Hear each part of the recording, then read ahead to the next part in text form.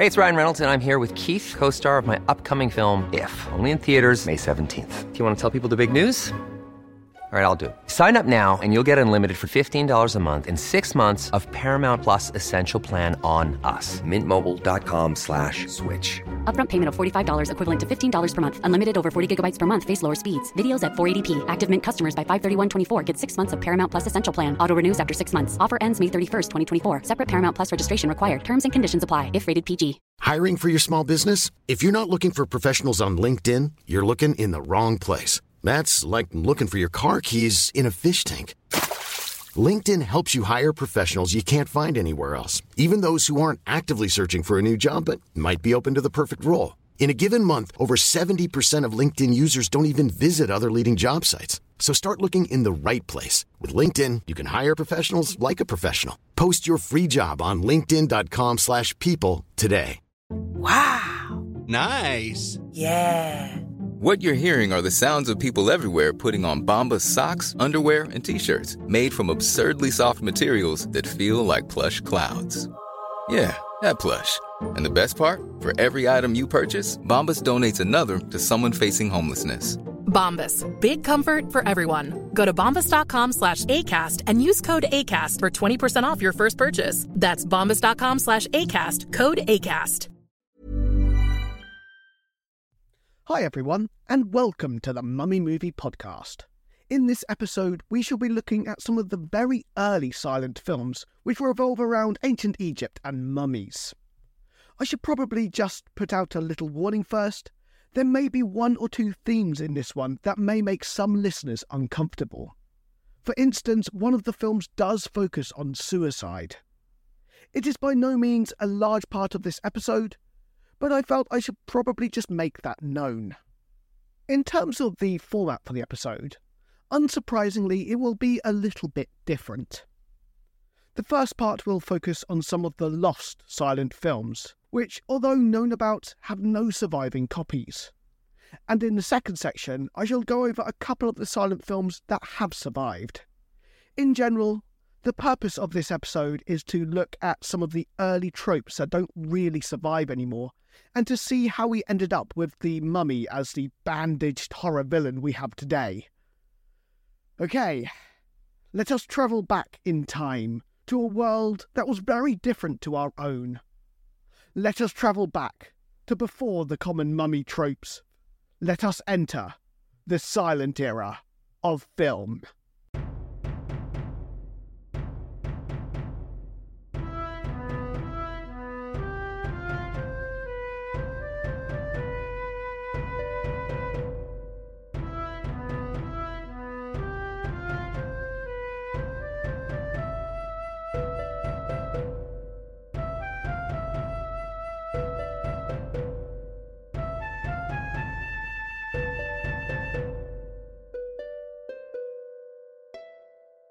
Right, so here I shall look at 3 examples of lost mummy films. The first of these is titled Robbing Cleopatra's Tomb, a French film from 1899. The second is simply called The Mummy, an American film from 1911. And finally, we have the German film Na und Tod, otherwise known as The Fool and Death from 1920. We shall start with Robbing Cleopatra's Tomb. This film was directed by Georges Méliès, who would later go on to direct A Trip to the Moon in 1902. So, Trip to the Moon, for those who don't know, is considered one of the greatest silent films ever made. Robbing Cleopatra's Tomb was an incredibly short film, only 2 minutes long, and the plot revolved around a man entering the tomb of Cleopatra and cutting the body into pieces. Mist then envelops the tomb, and from it, Cleopatra appears as a beautiful woman. In terms of The Mummy from 1911, this one had a more in-depth plot and was about 15 minutes long. It revolves around a man named Jack, who wants to marry the daughter of a professor. In order to impress the professor, he becomes an Egyptologist and brings a mummy back from Egypt, which he stores in his apartment. The mummy comes to life when it is exposed to a live wire and gets electrocuted. Much like with robbing Cleopatra's tomb, the mummy here is a beautiful woman. In this case, she is attracted to Jack, but Jack rejects her as he loves the professor's daughter. In her anger, the mummy mummifies Jack. The professor finds the mummified body of Jack and is about to cut it open to examine it, when the mummy, having a change of heart, comes back and saves him. The story ends with the professor marrying the mummy. Because why not, I guess? Finally, we have Na und Tod, so The Fall and Death, which was between 75 minutes to 85 minutes long. So we're talking about a full-length film here. This story is a little bit darker. It starts with a sculptor killing himself in the middle of a museum. When the museum director finds the body, he examines it and finds a diary that explains the sculptor's motivations. Whilst in Egypt, the sculptor had found a mummy and a papyrus, and on his return he had left these to the museum. The scroll explained that one day, the mummy, who was the daughter of a king, would reawaken. That day finally came, and the sculptor fell under the mummy's spell, because, as you've probably already guessed, once again, the mummy was a beautiful woman. Are you beginning to see one of these early tropes yet? The woman gets kidnapped by a man named Count Galeen, and the sculptor follows the two back to the museum, where he shoots the mummy to release the curse, and then kills himself in his grief. For me, when looking at these three films, the most interesting recurring theme, unsurprisingly, is that the mummy is always a beautiful woman. This may seem strange, but there are several things to bear in mind here. Firstly, we are talking about a very different society, with different values and morals. After all, a lot has changed in 100 years. Secondly, it needs to be remembered that the idea of making the mummy into a horror character had not fully developed yet. That's not to say there weren't underlying themes of horror, there clearly were, but it just wasn't the main one. And it is quite clear that other genres were just more popular at the time. After all, in the early 1800s we had some of the greatest romance stories of all times, with the likes of Sense and Sensibility and Pride and Prejudice. And then in the 1840s, although a darker story, there was the likes of Jane Eyre, which also had a strong romantic focus. Even when it came to books like War and Peace, often it took a soap opera-like approach, focusing on the different families and the romance between them. So basically, a lot of these early mummy movies were simply borrowing off of the tropes of the day, and those tropes were romance-based. It's much in the same way that when we got to the 1990s and early 2000s, the mummy movies focused more on action-adventure than they did horror. Also, when you take into account that in 1798 Napoleon had colonised Egypt, and since then there had been an explosion of new discoveries and interest in the country. I mean, in 1822, hieroglyphs had even been deciphered. Basically, it was a land of secrets and mysteries that was slowly being uncovered. What goes well with secrets and mysteries, even today? Romance. And as such, these new finds and this new interest in Egypt led to several books during the 1800s combining romance with ancient Egypt. For instance, in The Mummy's Foot, a man buys a mummy's foot as a paperweight from an antique shop. The mummy, an ancient princess, then comes looking for the foot. When the man agrees to give it back, she takes him on a journey to her homeland, where he meets the king and asks the king for his daughter's hand in marriage. There is more to this story, and it is actually quite an entertaining read. I would recommend it to anyone who is interested, as the story is relatively short and can be found easily online. Even when it came to stories that weren't necessarily about romance, or at least not romance with the mummy, such as Lost in the Pyramid from 1869, the mummy was still usually a beautiful woman, and so these early silent films continued that theme, largely because they were the tropes of the day.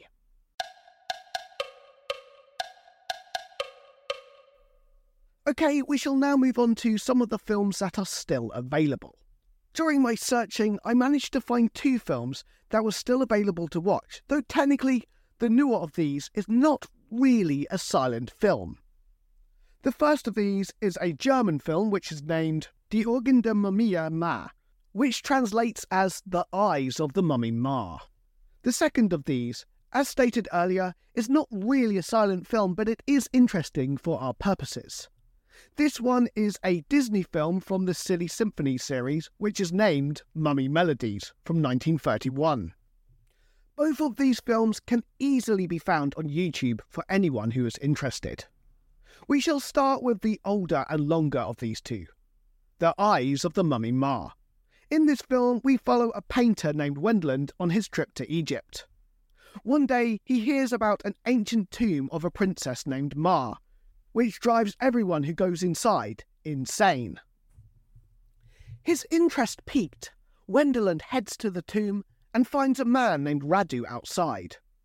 Radu takes him into the tomb, where they see the eyes of the princess through the sarcophagus, which is leaned up against the wall. The eyes are moving as if she is alive. Not falling for this, Wendland overpowers Radu and opens the sarcophagus where there is a room hidden behind. He finds a woman named Ma here, who Radu has held captive for many years. Wendland rescues Ma and they head back to Europe together.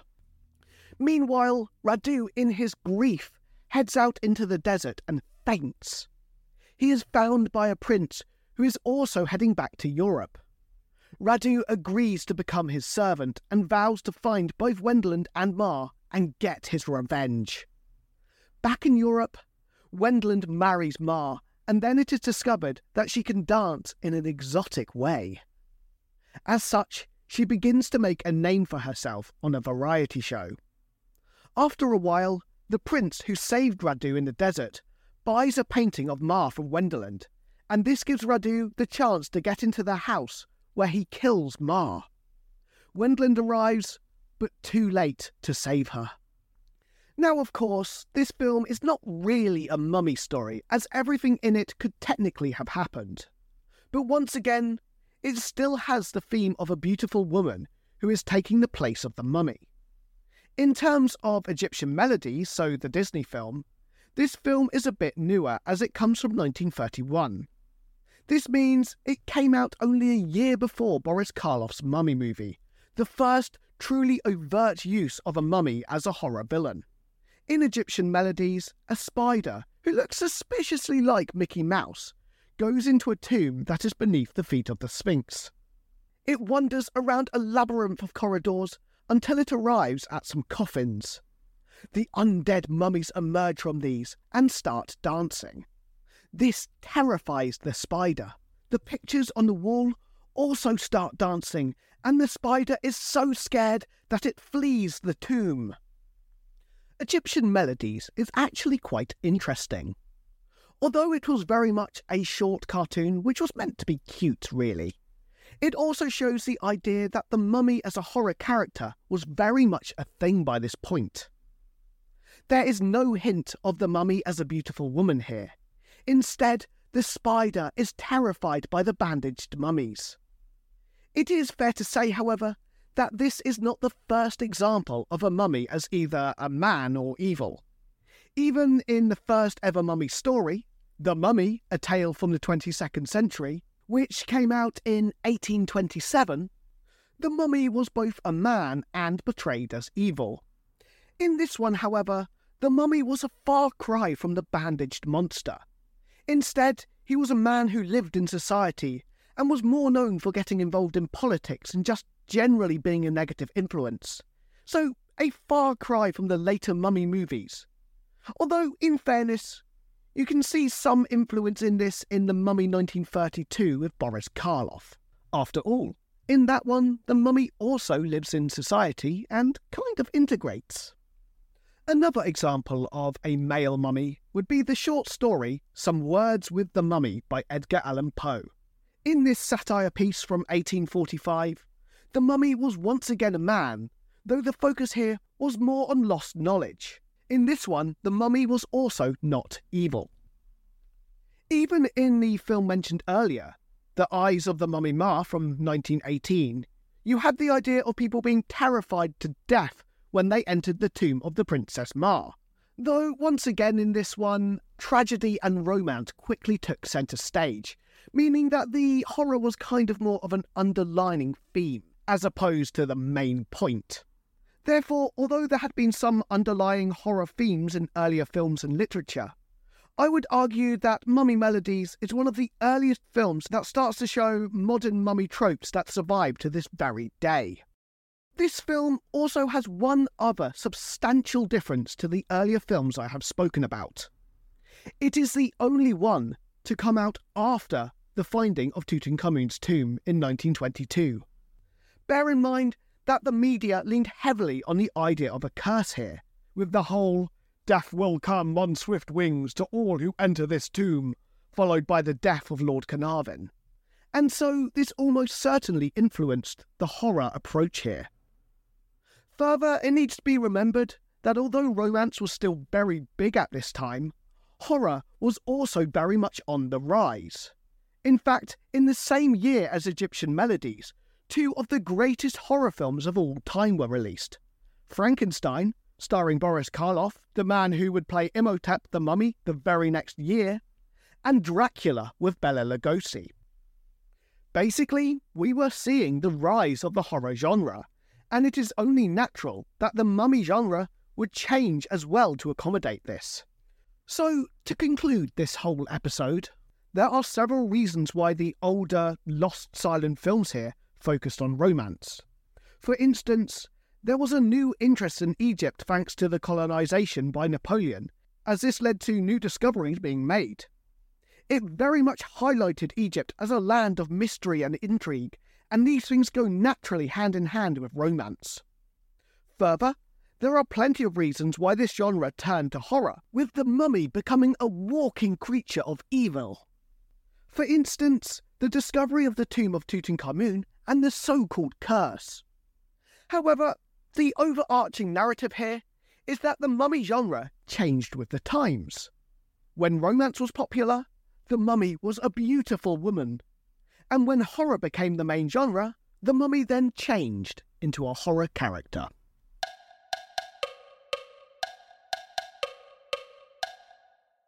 Thank you very much for listening. I hope you have enjoyed this episode. I will admit, I certainly had fun researching it. And if you have, why not consider liking, subscribing, sharing on social media?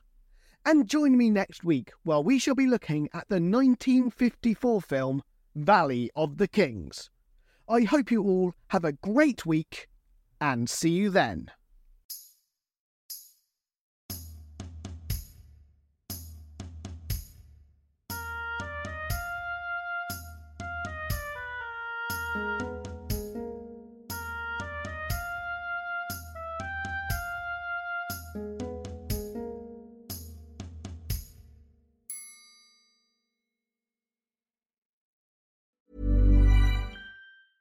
Hey, it's Paige DeSorbo from Giggly Squad. High quality fashion without the price tag. Say hello to Quince. I'm snagging high-end essentials like cozy cashmere sweaters, sleek leather jackets, fine jewelry, and so much more. With Quince being 50 to 80% less than similar brands.